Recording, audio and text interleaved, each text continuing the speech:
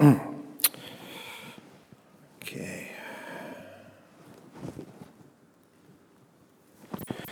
So, the subject liturgy of the Presanctified gifts. По-русски liturgia прежде священных даров. And as those of you who came to my talks before know, I don't like to lecture, but to do it more interactively. I will give it some introduction, of course, and then try and answer your questions, explain things that are not clear as best we can. So, first of all, what is the liturgy of the Presanctified gifts?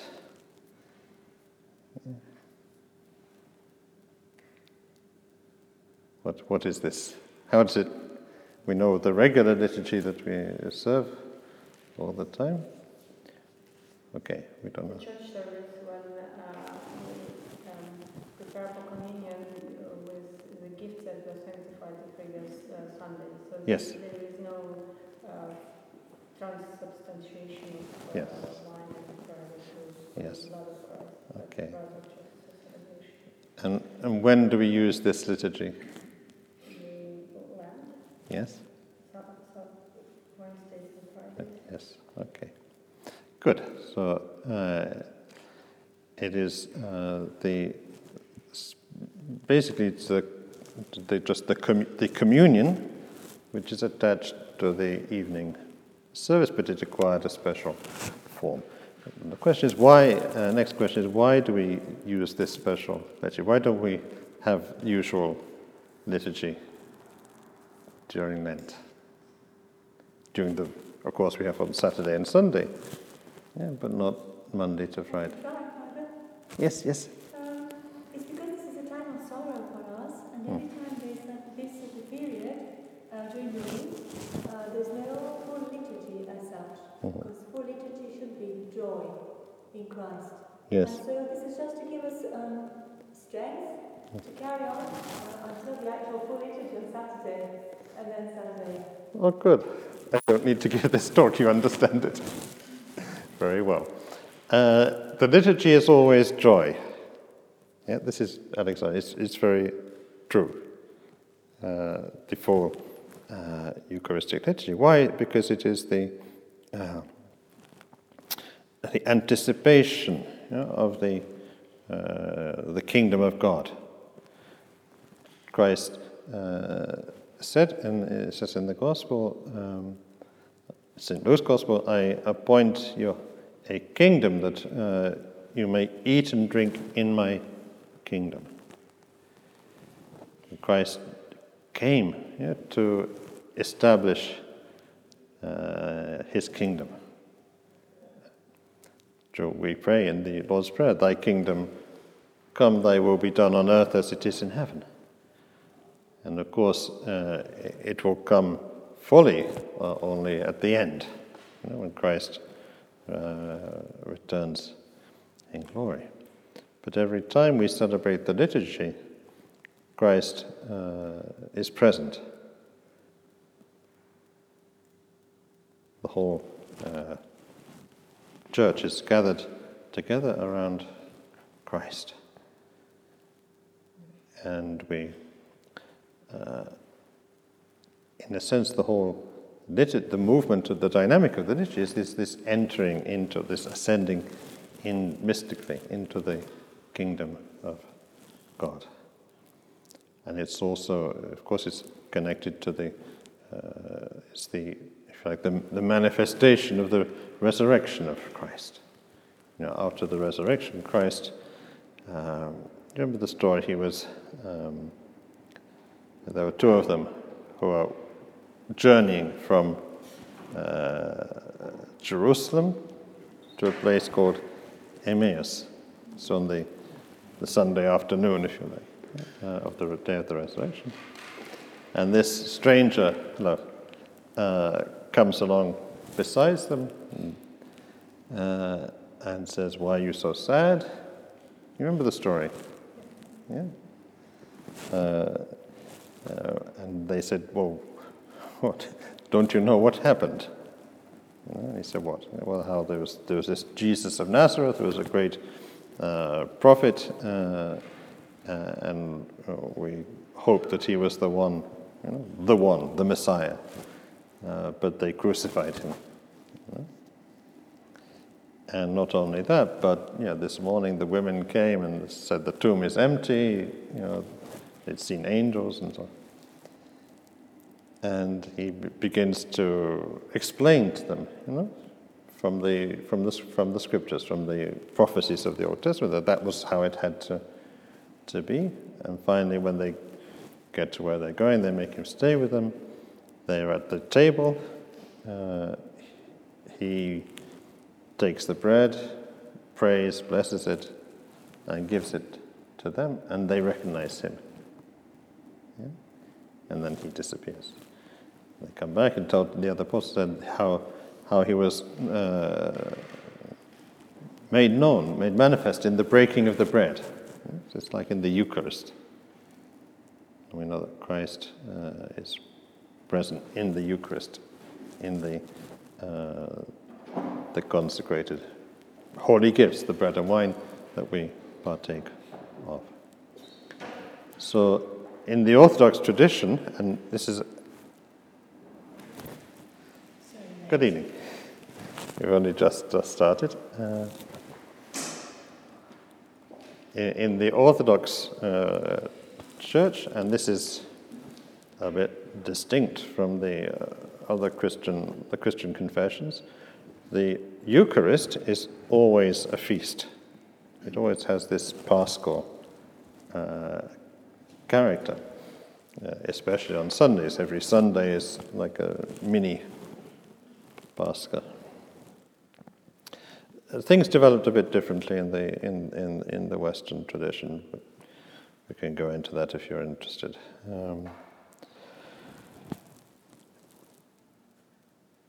And that is the basic reason why in the time of the fasting, we can't celebrate the Eucharist, because it sort of doesn't match up. The Eucharist is here, and we are humbling ourselves in repentance and sorrow for our loss, actually, of paradise. So if that's the case, then why is it only Monday to Friday that we don't do that?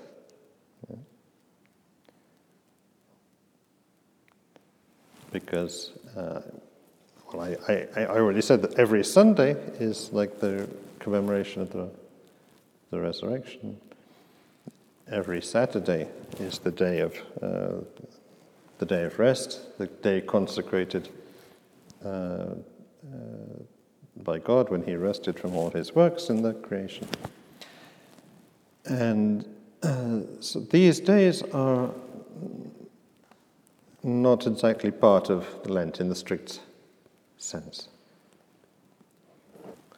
They stand apart, and that standing apart is marked by the fact that we celebrate the Eucharist on those days, the full liturgy.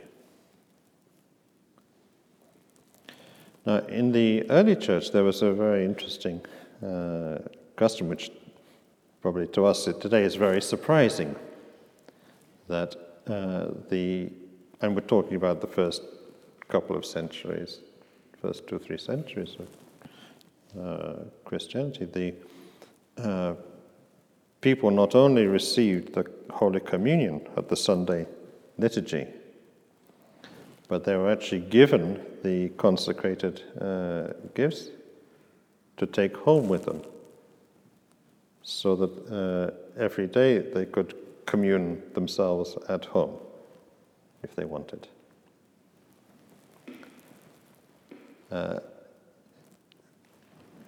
We have a sort of a small analogy with that, in that many people take the Holy Prosphora and take home, have a piece before they eat at the beginning of the day. But in those days, they actually gave the holy gifts. Now, I have to remember, this was the time of persecution, the time when in most places, and many times, if you were caught and you confessed to being a Christian, refused to offer the sacrifice to the idols, that was it. You were martyred. So the people, those days the Christians were very serious about their faith. It was literally a matter of life and death for them.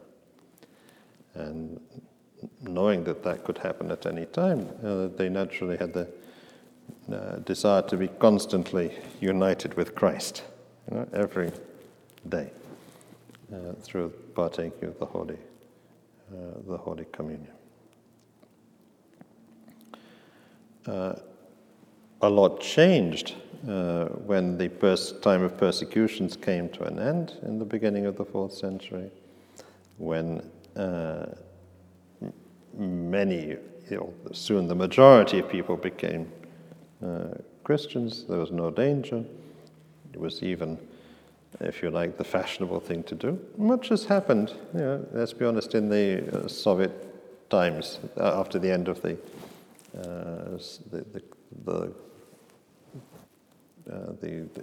atheist governments. And therefore this meant that it was just impossible, because you don't know what are the people going to do if you give them the holy gifts. Do they understand what this is? Will they treat it with the proper reverence? And so on and so forth.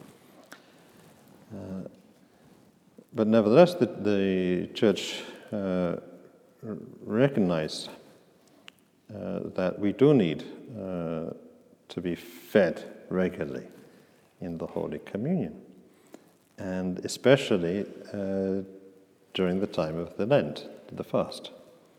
It's a time,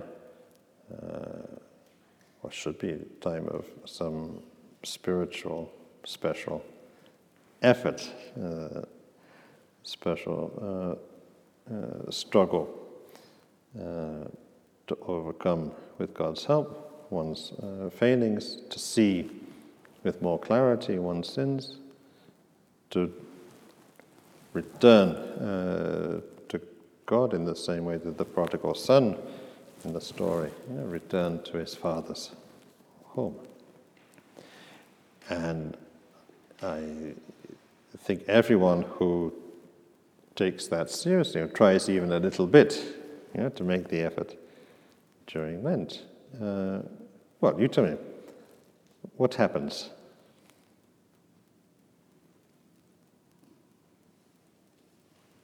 What do you experience during the times of the fast?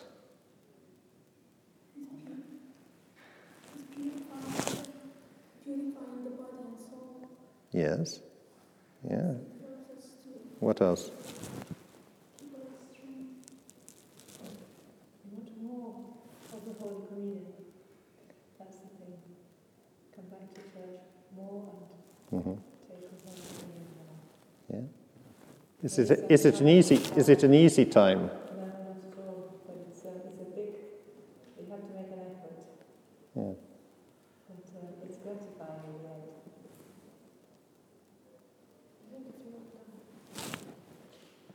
You've got more time, I think, to pray. Yes.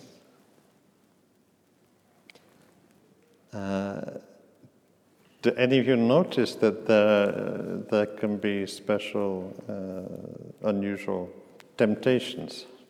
Oh, yes. Yeah? Искушение. Бывает.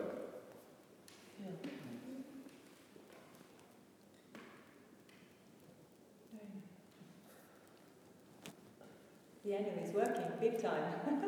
Yes. Yeah. So you have more time to think about other things. You can concentrate on more other things other than just food. Yeah. So Not that you got to pick, just that you can put your mind to other things. It's more temptation, and you fight with that temptation. Yes. It builds our strength and connects us, deeply. Yes. It's perhaps as a priest you have a wider view, but it's very, very noticeable that during the fast, and especially around the time of the beginning of the fast, all kinds of people experience, many people experience special temptations and exactly because, we read the Gospel. Remember when Jesus, after he was baptized in the Jordan, what did he do? He went into the desert. In fact, Luke says the Spirit drove him into the desert. Yeah? And what did he do in the desert? He prayed and fasted. Yeah, how long? 40 days. 40 days. And who showed up? The evil one. Right. So this is a perfect paradigm for what is happening during the fast. And if you read the church hymns, they speak about the time for combat. At the beginning it says, the time for combat is at hand. Yeah? It's very important to understand that, because we might think, if we had that by analogy with some other kinds of spiritualities or faiths and so on, that the time of Lent is a kind of a retreat. It's a very quiet time where we can sit peacefully and read a good book and think about the meaning of life and stuff like that. It's not how it works. Yeah. If it's like that, then we should probably ask ourselves: are we actually really taking this seriously or not? No. It is by essence, it is a struggle. It is a combat.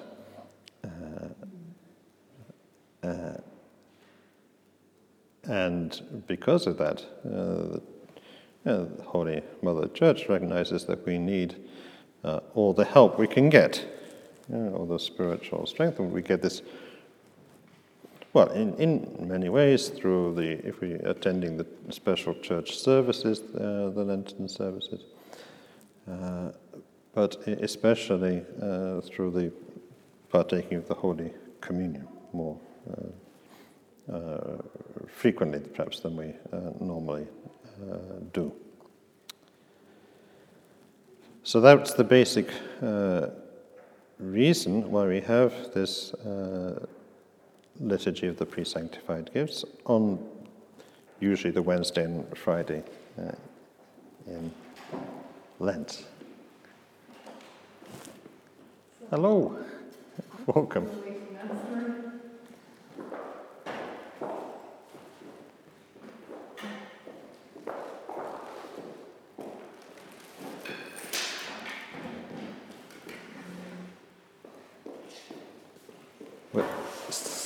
Shall we summarize for Alexandra and Amy what we talked about so far?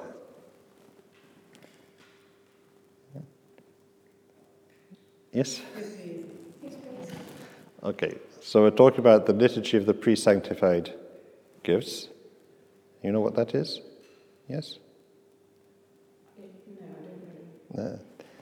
Liturgy Presanctified darov.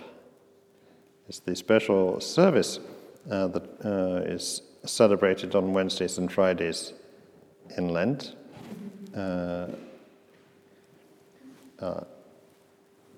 Strictly speaking, in the evening, but sometimes in the morning, in which there is, it ends with the giving of Holy Communion from the gifts which have been consecrated at the liturgy the previous Sunday.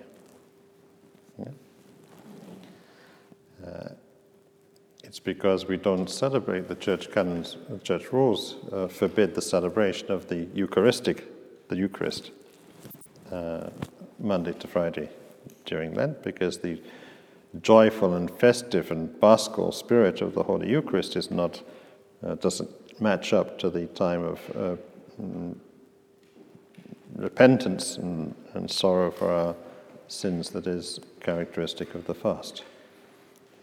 It's celebrated only on Sunday and also on Saturday, because those days are kind of outside to a certain extent, the fasting time. And the reason for that is because the fast is a time of spiritual struggle with our sins, with our temptations that tend to increase at that time, and we need all the help that God can give us, and He gives that above all through the partaking of His body and blood in the Holy Communion. So, a little bit more historical. Quite possibly this special service was originally celebrated not only during the Great Lent, before Easter, but during all the times of fasting, the other 4 fast before Christmas, in the Apostles' fast, and before Domitian. But in the course of time, it came to be concentrated in the Great Lent, because that acquired special intensity that we don't quite find in the other fasts.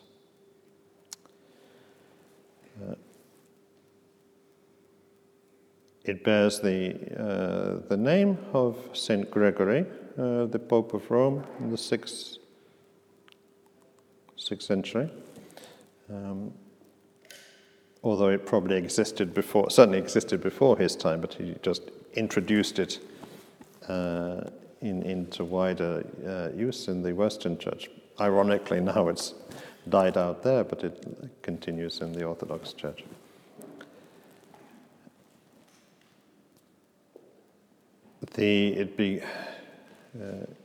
It's essentially an evening service. Why is this?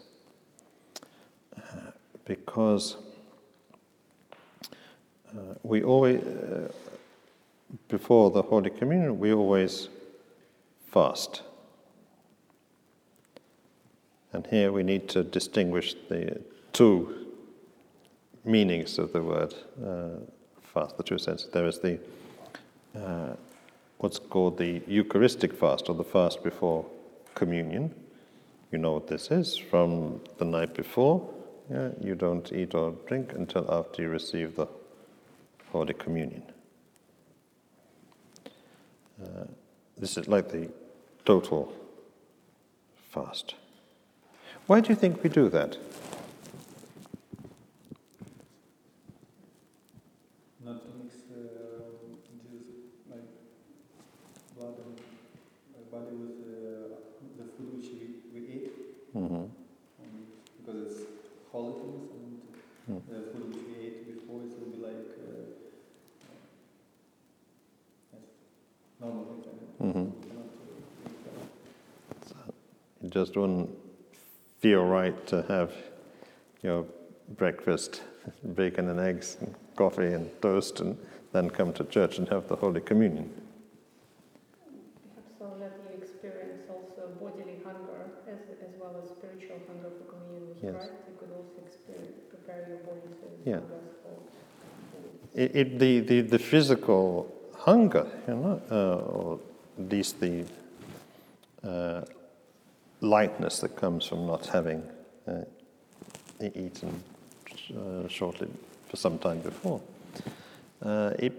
It's a sort of, and it's like a metaphor for the spirit, the expectation, the spiritual hunger for Christ.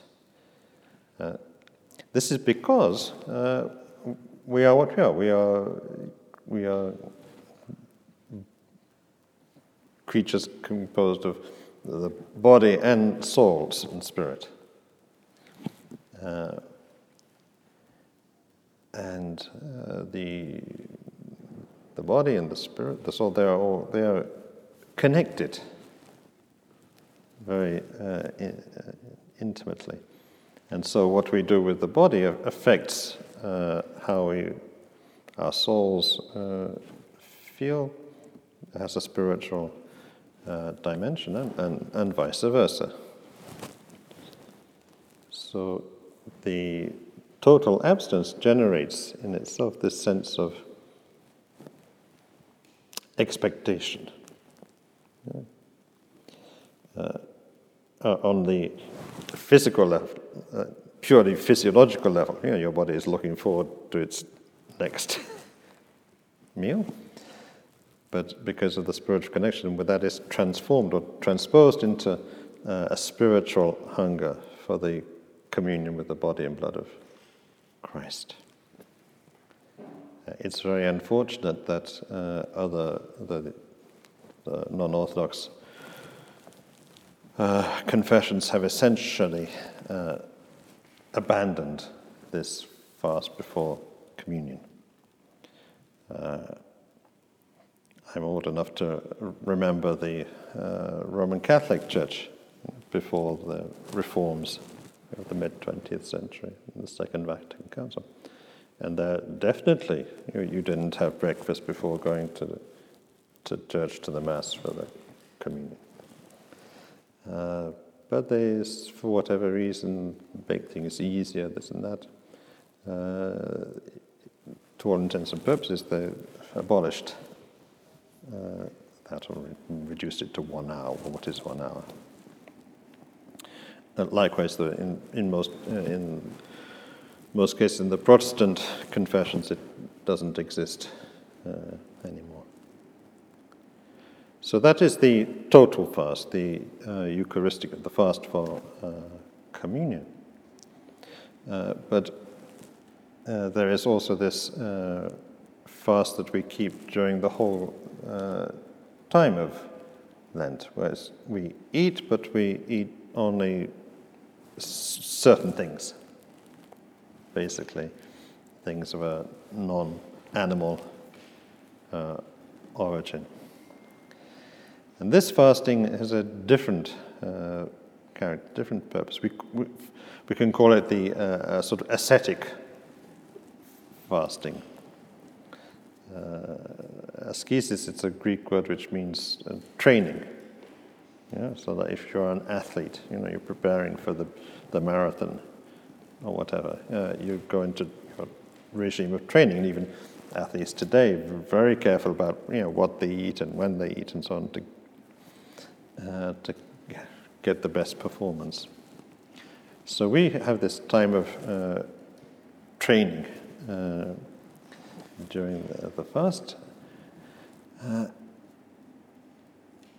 What is going on there? Well, in this sense, fasting is a kind of it's a very practical thing. It's a sort of tool. It's not an end in itself. It's a kind of tool that we use to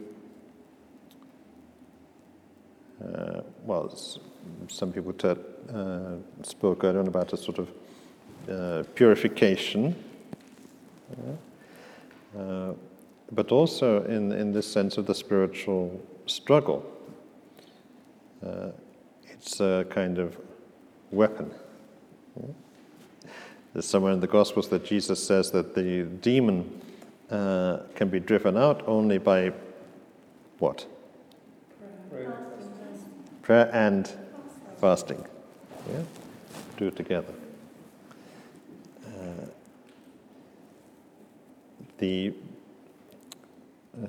Our problem is, I spoke a little while earlier about how we are composed of flesh and spirit, body and soul. Let's not worry too much about the exact nuances of these different words. And the problem is that ever since the fall, Adam and Eve, the flesh, the body and its various kinds of appetites have had the upper hand. To a very great extent, we tend to do what our bodies want to do. Eat, drink, sleep, whatever. Whether or not that is in our best interest, shall we say, spiritually.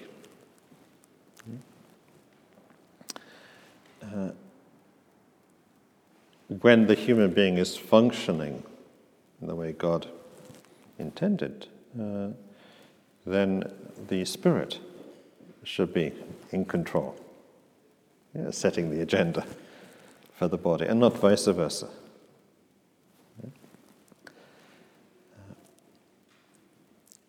The fact that the fall, the original sin, is, shall we say, imaged by the story of the image of eating the forbidden fruit, eating what was not blessed to be eaten. It's kind of symbolic. So we undertake this prolonged ascetic fast of abstinence from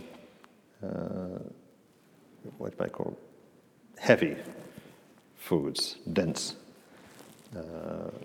foods like meat and dairy products and so on. Exactly for this purpose of restoring the proper balance in our lives, in ourselves. Also, and this is a matter of simply empirical observation,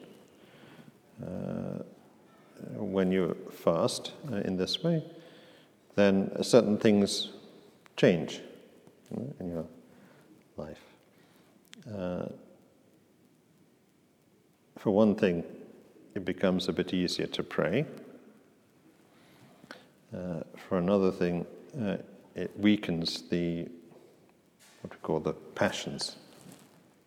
You know what I mean by the word passions? Strastya. Especially the physical passions.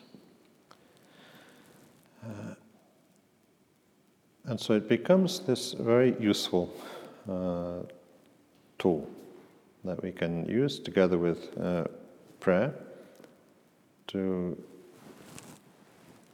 support our spiritual life, to give us wings, if you like, spiritually, not to be tied down to the earth. But this, it doesn't happen overnight. It's not enough just to fast for 1 day, 2 days, 3 days, or a week. It takes time. That's why the fast is a quite extended period of time. 40 days, if you count the Monday to Fridays.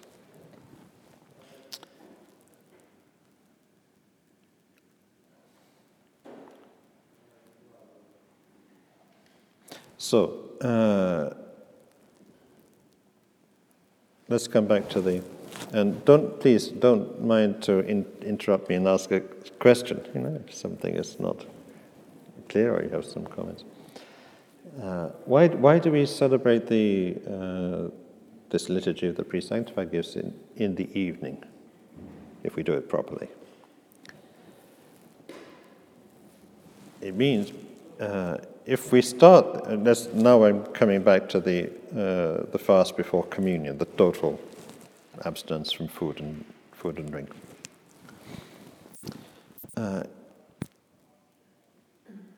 if we time that from, say, midnight, then the length of that fast will be determined by the time at which we have communion.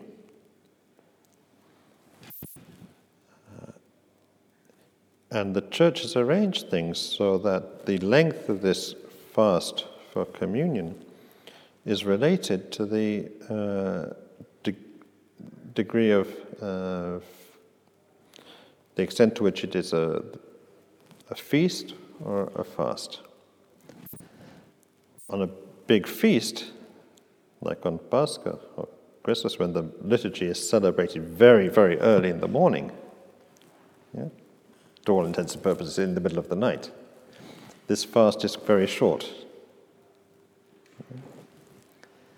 But conversely, on the times of fasting, it's very long.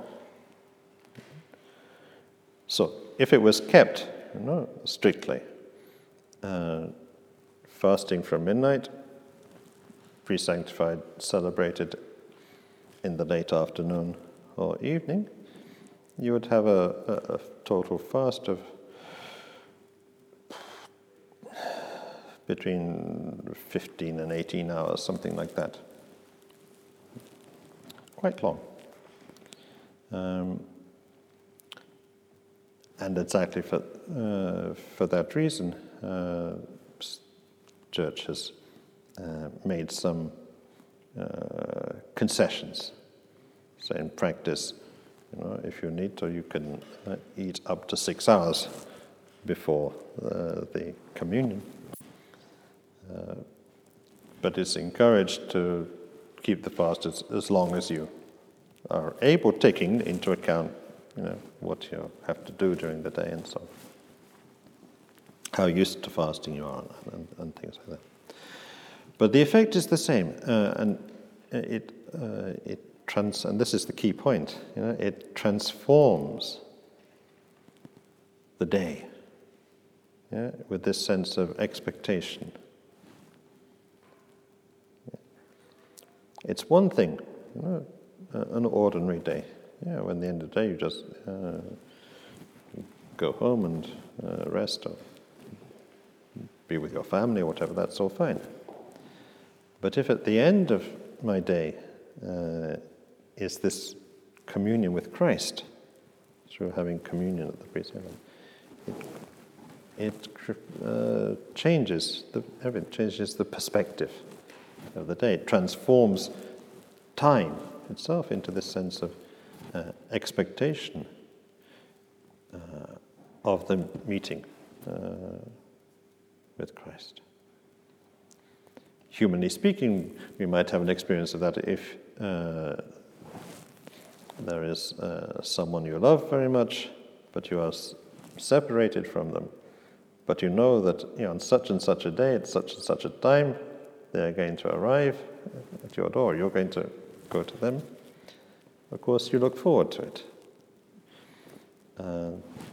deeply. And the more deeply you love them, the more deeply you look, intensely you look forward to that. Well, this is what happens, at least as much as we are able, by the communion in the evening.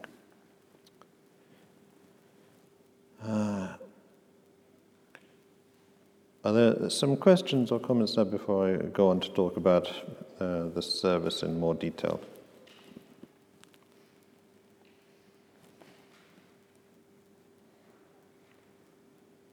Is that because you've understood everything or because you're completely baffled?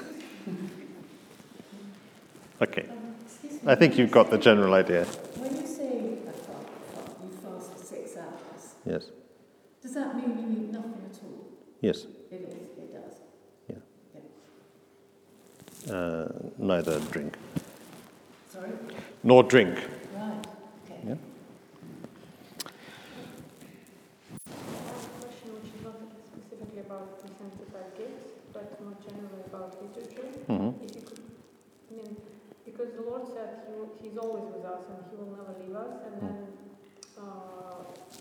in that sense, I mean, He's always here.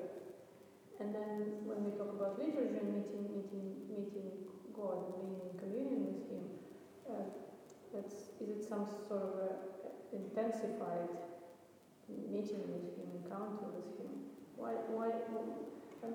I mean, I think I know that there is a difference between just Him just being with us and us addressing Him in prayer and the communion, which is a whole new level.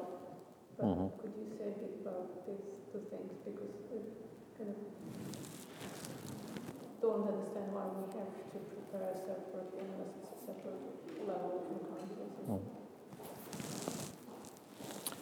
So the question is, if Christ is always with us, as He has promised, then why this? What is special about communion? Yeah, well, I know that it's special because it's Himself being present in physical form. But is it the case? Is it why we're preparing for communion separately?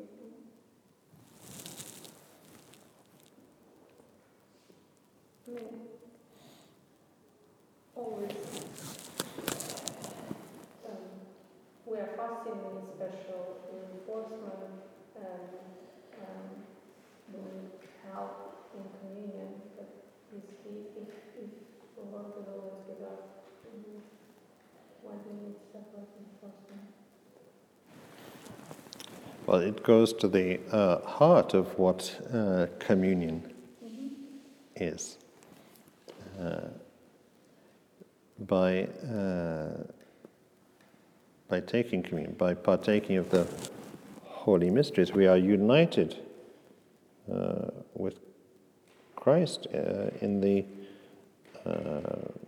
highest degree possible. That is,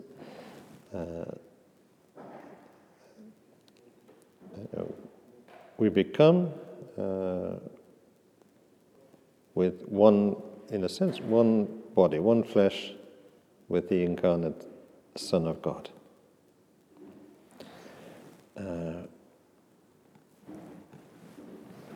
One may add that also affects our relationship with everyone else. It's not only me and Jesus, because I'm partaking of the body of Christ, but the body of Christ is the whole church. In the prayer of St. Basil's liturgy, which we use on the Sundays, and it says, unite us one with another, who become partakers of the one body and the one cup. So this is a kind of the ultimate actualization of that presence of Christ. And it is related to the fact that we are incarnate beings, bodies as well as spirits. The holy angels have no need to partake of the body and blood of Christ, because they are in immediate spiritual relationship with Him. But for us, it is mediated through the body, and therefore that's why it's appropriate and necessary to prepare ourselves appropriately for that encounter. Okay, so in a little bit of how the service proceeds. It begins with the priest's exclamation. Well, it is liturgically, it's Vespers in the Lenten form, with the Holy Communion attached, as it were, at the end. Vespers, as you know, begins with the exclamation, like all the other services apart from the Eucharist, begins with the priest's exclamation, "Blessed is our God, always now and forever and to the ages of ages." Blagosloven Bog na sveta nini pis na veki vekov. But because this is the service of communion, it begins with the same exclamation as the liturgy itself. Blessed is the kingdom of the Father, the Son, and the Holy Spirit. And then it begins with normal, otherwise as normal, with the psalm, which is read at the beginning of Vespers, the Psalm 103. Bless the Lord, O my soul, let all that is within me bless his holy name. Psalm 103 is the great psalm of the creation, actually. It's well worth reading if you're not familiar with it. It speaks about the animals and coming out during the night to hunt, going to lie down in their dens during the day. But man, it says, goes forth to his work until the evening. And then there follows another section of the Psalms. The Vespers and the hours and so on, by the way, are mostly consist of the reading or chanting of the Psalms. Yeah. The Psalter is the prayer book of the Church. We read it all the time, and especially during Lent. Then there is read the 18th Kathisma. The Psalter, by the way, is divided into 20 sections called Kathismata. That begins with Psalm 120. And these psalms, they're called the songs of ascent. It seems they were sung or chanted by the worshippers as they were going to the temple in Jerusalem. One of them says, "I was glad when they said unto me, let us go into the house of the Lord." They are very lively, very joyful psalms on the whole. But while that's being read, the priest in the altar has certain things, practical things to do. So, what does he do? The holy gifts that were consecrated the previous Sunday are kept in a special container on the holy table. The priest takes them from that and places them on the paten or the discourse with great reverence, prostrating before them, sensing 3 times around and so on. And finally he goes down and kneels and carries them to the offertory table, in Russian the žrtvenik. Then he puts wine in the chalice, covers the holy gifts, similarly to how that's done at the end of the proskimedia in the liturgy, but without saying anything. It's all done in silence by the priest, because everything that needs to be said has already been said during the liturgy the previous Sunday.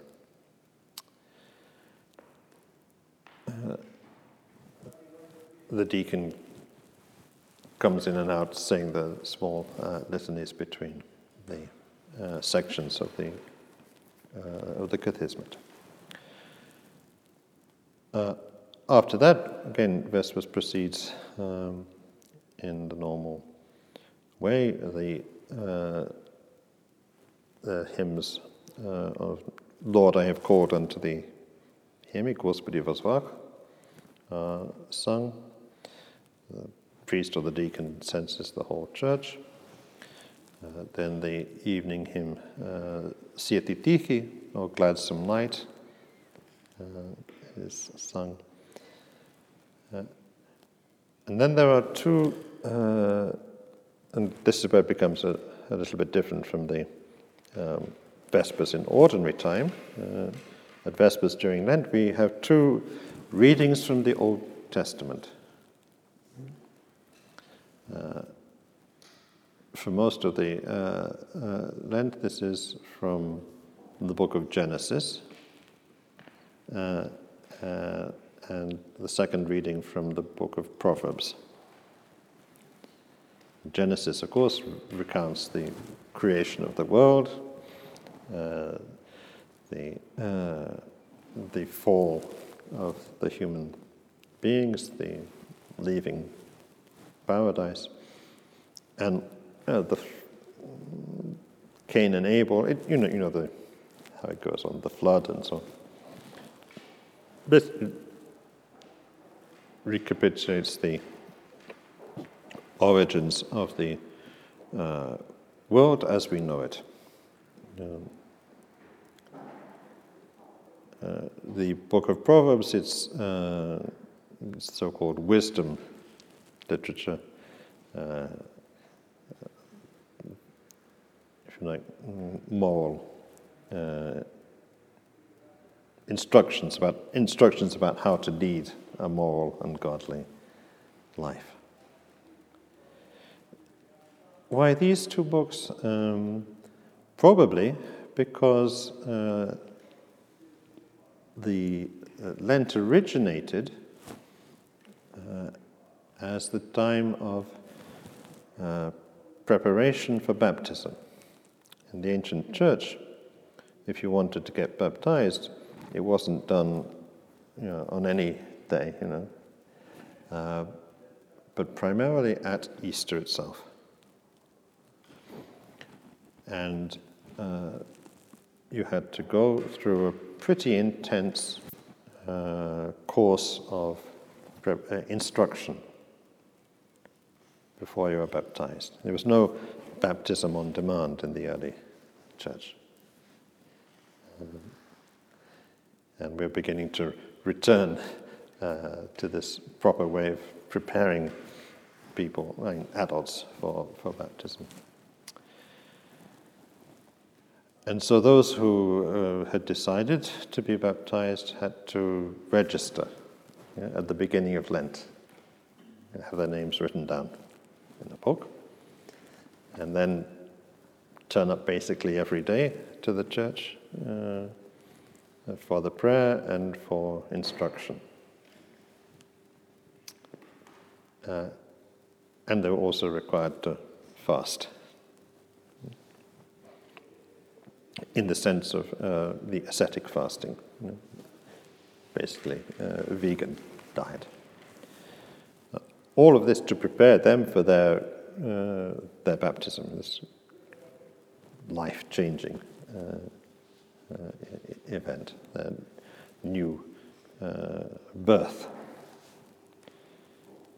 And it seems that quite early on the Church realized that this was actually a good idea for all of us. If you like, to renew. We don't go back to being catechumens, but to renew that grace of holy baptism in us through prayer, fasting, and repentance, and so on. And these books, Genesis and Proverbs, are particularly appropriate because they, if you like, Genesis gives the big picture. Bear in mind that they were dealing here with pagans, who had by and large, who had to learn that there is only one God, that He is the creator of heaven and earth, that human beings were created pure but fell through sin. All that is the context for the incarnation, for the coming of Christ to undo all that the effects of the fall and to recreate us. Proverbs, again, just a good moral instruction.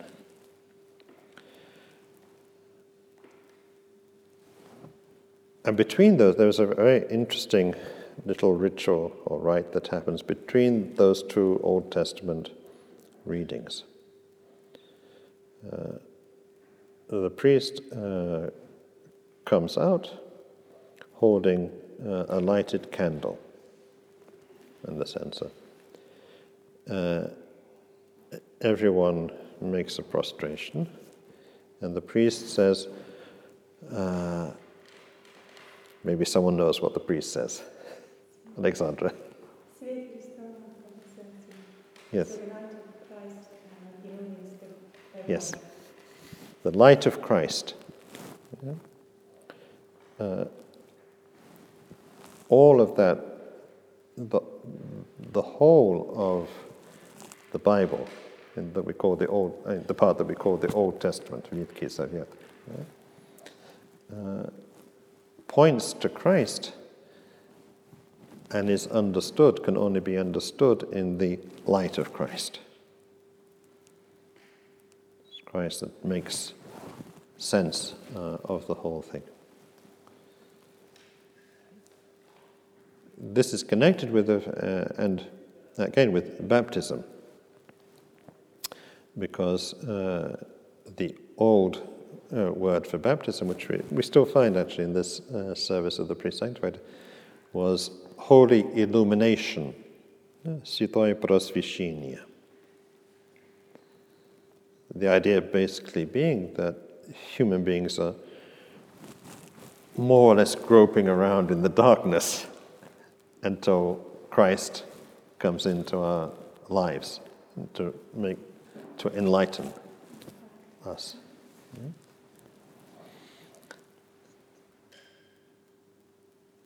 Okay, what comes next? And now we begin to transition into the specific details of the liturgy of the presanctified gifts. The priest standing before the holy table.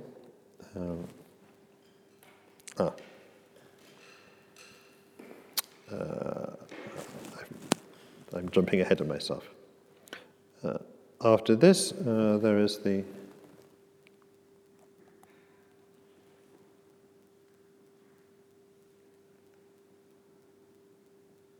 I can confuse myself. Of course, I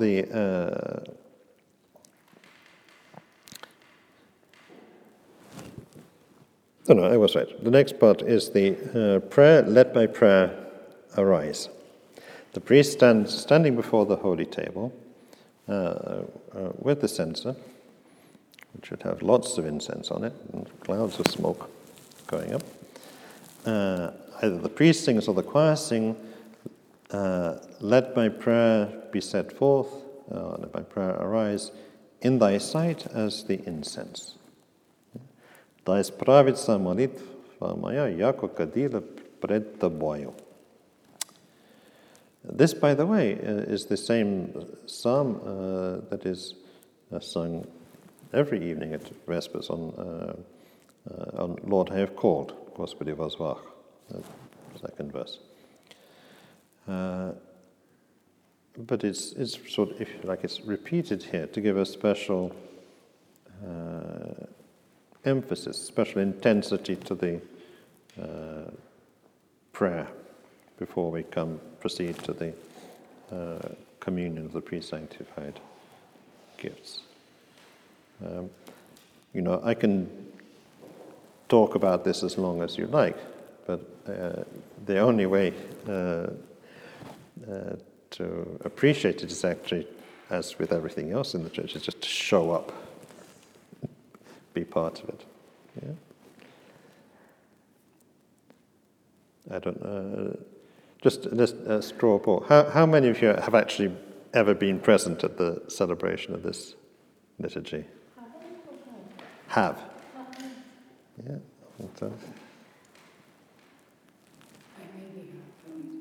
Not sure. Don't know. Well, it really... It's very special. If you should move heaven and earth in order to find the possibility to and rearrange your schedules, whatever, take a half day off work in order to make it possible to attend this liturgy at least once or twice during the fast. You won't regret it because it is incredibly beautiful, with a special, again, difficult to express in words. The conventional phrase is the bright sadness. That was coined by Father Alexander Schwimmen in his wonderful little book, The Great Lent. It's a classic book in English which explains the meaning of the great fast. Great Lent Journey to Pascha, Alexander Schwimmen. Difficult to get hold of now, but if you can find a second-hand copy, some is well worth reading. And of course he mentions the Presanctified. In fact, I'll put it in my pocket now before anybody runs off with it if I forget it. He explains the Presanctified liturgy, among other things. The next element is that, you remember, the holy gifts were taken to the table, the offertory table, during the reading of the 18th Kathisma. Now they have to be brought back to the altar for the Holy Communion. So there is an entrance, forth, just at the so here we have the entrance of Marinini forth.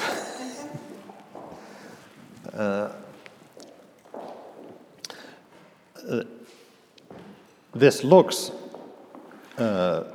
sort of like the great entrance at the normal Eucharistic liturgy, where the clergy bring the prepared gifts of bread and wine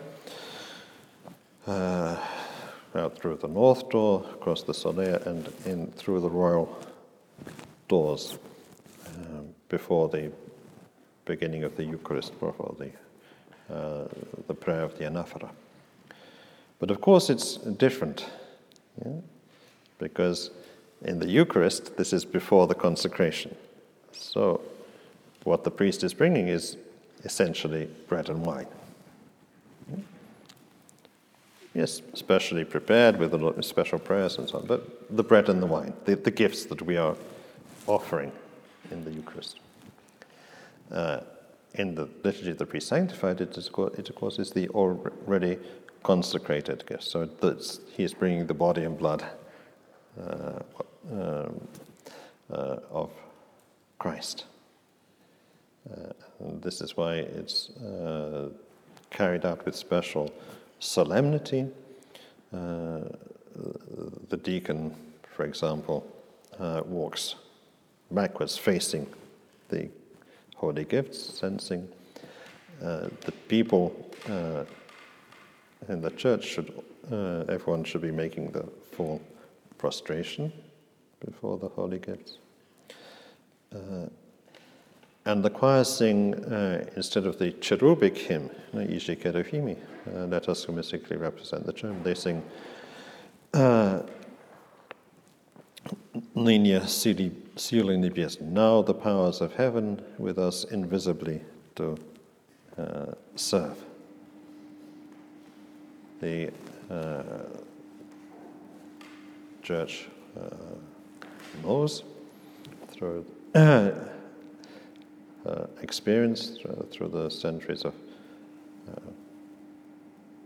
tradition, that the holy gifts, the body and blood of Christ, are, as it were, escorted by the holy angels. We are not alone in the church. The angels are there with us because Christ is there. Very beautiful hymn. But the entrance is made almost, as far as the clergy is concerned, there's no Velikого Gospodina Tsa Naševa, the commemoration of the hierarchy, the queen and all the rest. No, silence. except that he completes the prayer by saying, let us draw near with faith and love, that we may become partakers of life eternal.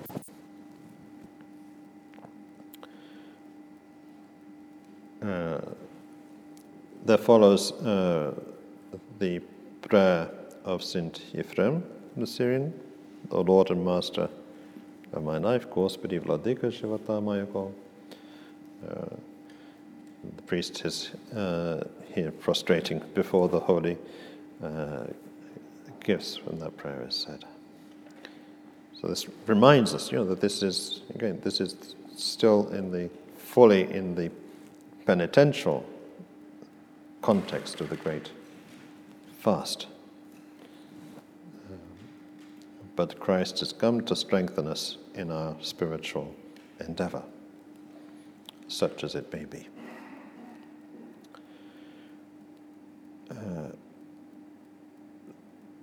Then very little more has to be done. The deacon says the usual evening litany is for, let us complete our evening prayer to the Lord, while the priest quietly in the sanctuary reads the special prayer that is oriented towards the approaching communion with Christ. Then there is the choir sings that Our Father, in exactly the same position in relation to communion as it is at the full liturgy. The Lord's Prayer is always the last prayer that we say together before taking communion, if you don't count the prayer that the priest reads, I believe, O Lord, and I confess. Then the priest and the deacon, if there is one, receive communion in the altar. The priest prepares divides the holy gifts, places them in the chalice, and comes out to give Holy Communion to the people. In the same way, more or less as at the full liturgy. And then the litany of thanksgiving and the dismissal. And that is it. If the liturgy is celebrated at the proper time in the evening, when we leave the church it's already dark or getting dark. But we are not dark inside. On the contrary, we are illumined, enlightened, blessed by the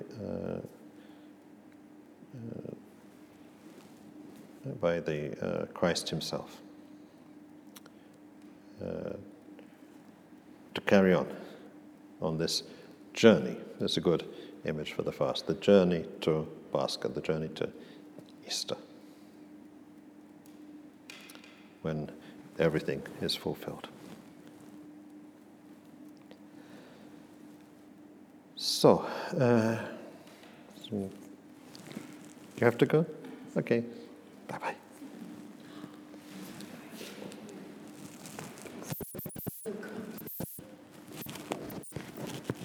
Every Wednesday and Friday. I'm sorry? Every Wednesday and Friday of Lent. Plus one or two other days. Check the time. Yes. As always, check the timetable of services. Okay, God bless. So, thank you.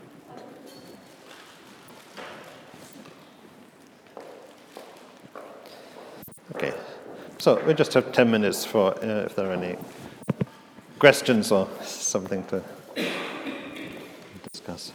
Some of the churches, when holy gifts they moved from Chapel to the Bristol, they're ringing the bells. I mean, there are some The one bell, the ringing, and like so the Where do you see that? my country Moldova. In Moldova they do that. That's very interesting. Yes. And all people lying down, like it's Yeah. all people lie down. It's like a signal for the people to go down. Yes. Probably it's something you find in the Roman Catholic Church and some Anglican churches as well, using a little bell to signal when something important is happening.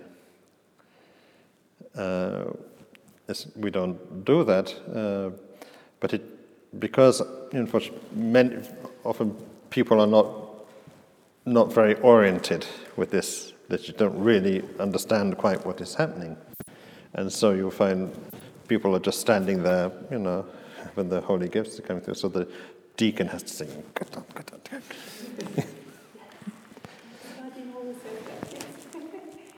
Yes. It's just a signal.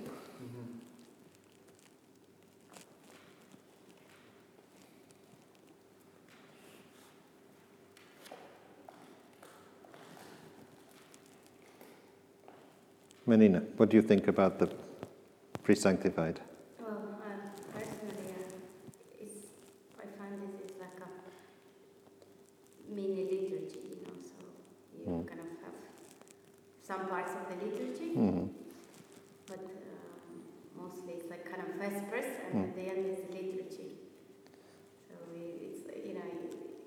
it's interesting, because of the feeling, It's has a special character, yes? Yes, kind of very special because it's dark already. Normally we have liturgy in the morning, but it's kind of dark and also it's a little bit similar to when we have liturgy at midnight, but it's very rare. But still, the character of the liturgy is when we sing this Nini Sili Nebesny, and it's have this mysterious feeling.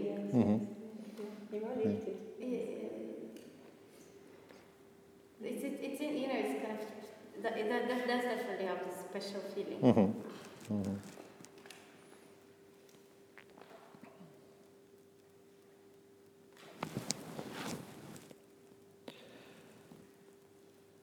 It is a great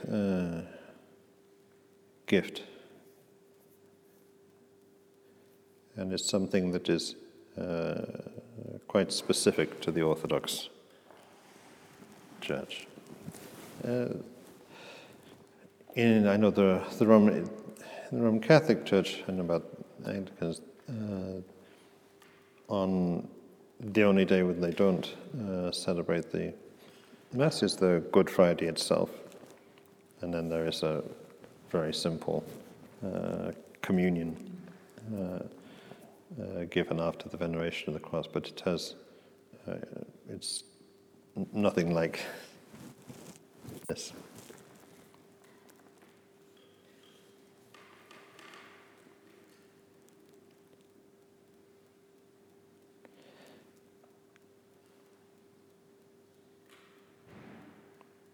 But you were telling that it's 6 hours before the communion, people need, and they don't need to eat, right? That's why it's like 6 hours, why not 5, not 7, not... Well, and why it's marking, like exactly 6 hours? yeah, in principle, it should be complete fast from the night before. Yeah, and so certainly in the monasteries they would observe that probably the priest who is celebrating will observe that. But because that's quite difficult for people who are not used to it, for people who have to go to work, especially their physical work, then the Church makes this concession, by economia. It's quite interesting because this is connected with this Church, because Why? I'll tell you. Because of the practical difficulties with keeping the basically all day fast, until relatively recent times, it was the normal practice to celebrate the Presanctified in the morning at the same time as the regular liturgy. And in fact, even here, certain days we do that because, just because of the number of services we have to fit in and so on. So then it's not a particular issue. But years ago, Metropolitan Anthony of Soros introduced in this church the practice of celebrating the liturgy of the Presanctified in the evening, where it should be. And that was something, at the time, that was something new, like an innovation, although it's just going back to the tradition.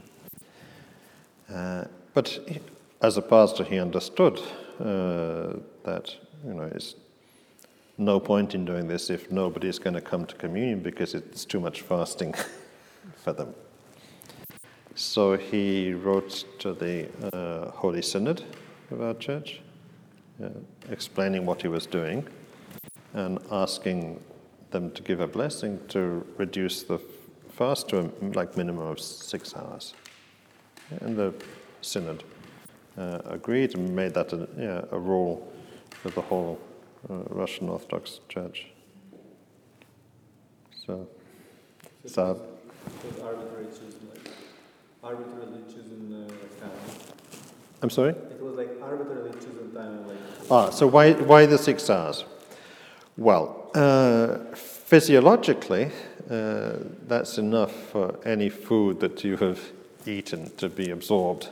Yeah? So your stomach is basically empty by 6 hours after you've eaten. It's long enough for that feeling of, when you've had a meal, you feel, if you eat normally, you feel sort of satisfied. You don't feel hungry. Yeah? But after 6 hours, then you might begin to start thinking, when's supper time? So it's just how we are physically. It's long enough to be a meaningful and palpable feeling of emptiness.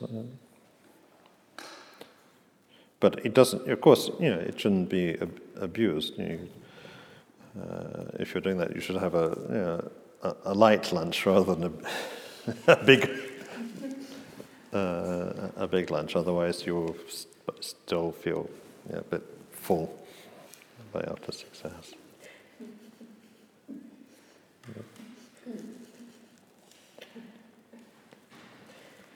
Well, about the frequency of taking Holy Communion. Yes. If one is present at both, say there are two Presanctified and two liturgies, Saturday and Sunday, is it okay to receive the Holy Communion every time? So literally 3 or 4 times. Wednesday, Friday, Saturday, and Sunday. Is that okay to 3 times really? If that's... Yeah, I think it's these questions should probably be discussed individually. With your priest. I think if a person is making serious, it's connected with the intensity of the observance of the fast. Yes. Yeah. If somebody was really not taking the fast very seriously, not making or observing but not really making much of an effort, then I would probably not think that was a good idea. If somebody is making a serious effort on not just with the physical fasting, but with the fasting, and there's much more to it, as you know, than the physical fasting, then yes.